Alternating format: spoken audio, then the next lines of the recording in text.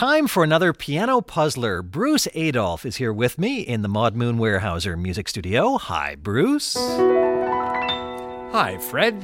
Every week, Bruce rewrites a familiar tune in the style of a great composer, and we get one of our listeners on the phone who tries to guess what the heck is going on in Bruce's piano puzzler.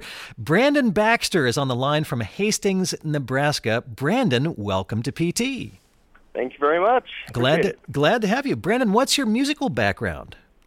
Well, I'm a recent graduate from Hastings College with a degree in music education. I've learned a lot of classical pieces on piano, some Beethoven, some Bach, and things like that. So I hope all that comes in handy today. Mm-hmm. And I understand that you not only play piano, you were also a member of the All-American Marching Band in high school. Is that right? That's right. I was one of two selected that year from the state of Nebraska, and I was fortunate enough to participate in the U.S. Army All-American Marching Band that year. It was 2011 that year. So. Congratulations. And I presume you were not in marching band with piano. No, I was playing the tenor saxophone, which is kind of the instrument I switched to. Okay, well, we'll see if your piano skills, your saxophone skills, any of that knowledge comes into play here. Bruce is going to play this piano puzzler for you. We'll see if you can name the composer whose style Bruce is imitating, and also the tune that is woven into the piano puzzler. Brandon, I don't know what's coming either, so if you happen to get stuck, you and I can work on this together if you need to, okay?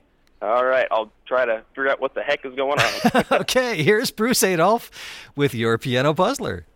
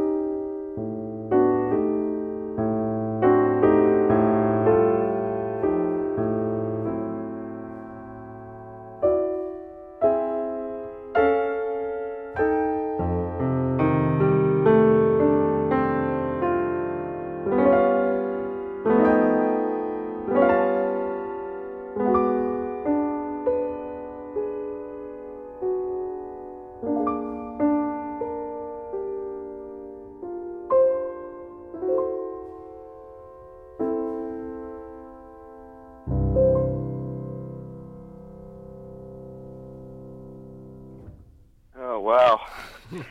What do you think, Brandon? Well, I heard whole tone scales. Good. You know, that's a dead giveaway to me. My first instinct would be Debussy. Correct. Claude Debussy, Excellent. the French impressionistic composer who often used whole tone scales in his compositions. Nicely done. Good combination of instinct and information. Yeah, this is one of those ones where it's hard to tell because I'm so entrapped in the music that I have a hard time hearing the melody. So. Yeah, well, it's a tricky one. The tune is there on top, but all of the harmonies, of course, are wrong in terms of the original melody. I mean, there's not one chord until the last major chord that is the same as what it would be. So that's disturbing. Should we hear a little bit of this again, Brandon? Yeah, I would love to hear it again so I can focus in on that melody, see if I can pick it out. Okay, and concentrate on the top line. It's also quite a bit slower than the tune would go. Okay, yes, thank you.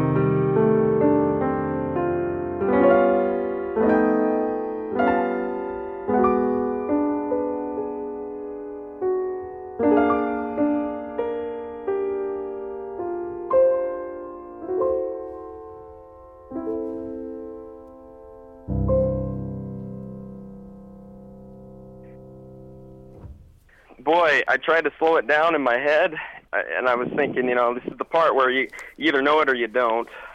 I can't really make an educated guess. I don't know what the melody is. I can't figure out the tune. I'm not sure either, Brandon. And Bruce, are there any hints you can give us about this? One funny thing, I think the reason I chose the tune, which is an old standard, is that the title is kind of humorous if you think of Debussy. That is a very weird hint. Let me play it in the tempo of the song, which is going to be strange with these chords, but I'll try that.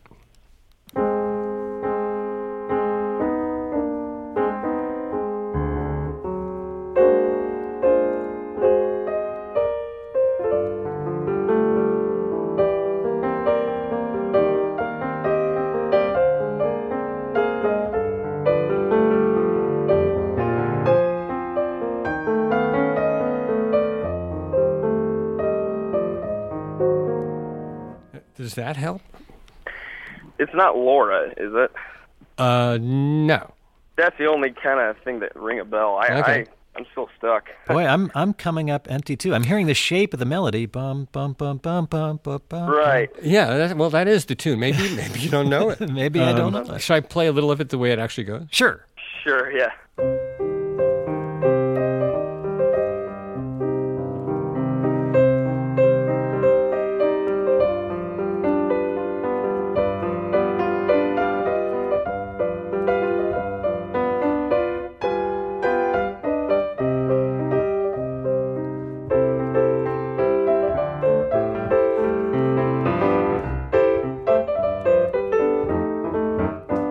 That's basically that's what happened. It's strange because it starts off in minor.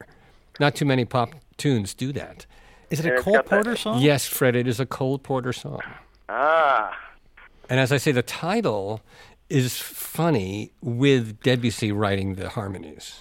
Is it a song about a French city? Yes, I'm afraid Fred must be getting it. Afternoon in Paris? Well, you've got the last word right.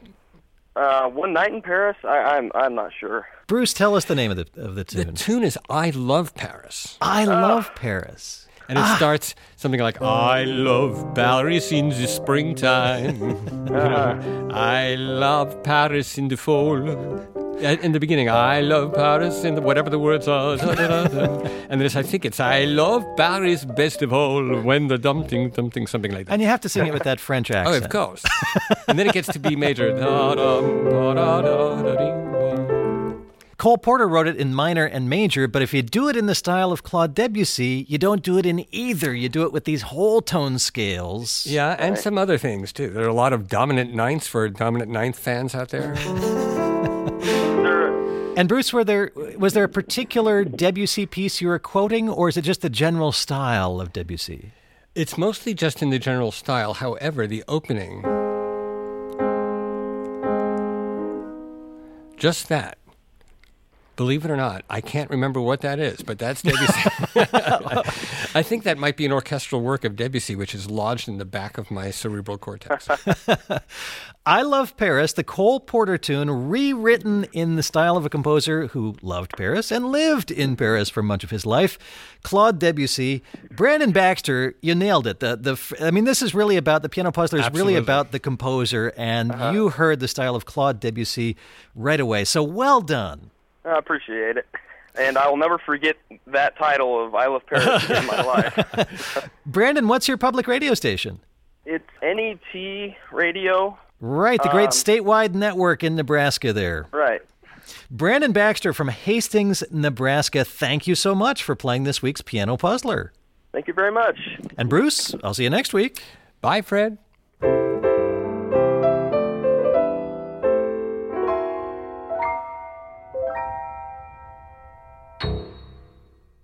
Congratulations on guessing another Piano Puzzler, and believe me, I know these are sometimes not easy. If only there were a way I could get ready for these, maybe quickly learn a tiny bit more about a composer in like 2 minutes a day. Well, There is a way, of course, and it comes in the form of a podcast. I hope you'll check out Composer's Datebook, a podcast hosted by my friend and colleague John Burge. Begin every day with a 2-minute snapshot of a composer, past or present. Look for Composer's Datebook wherever you get your podcasts.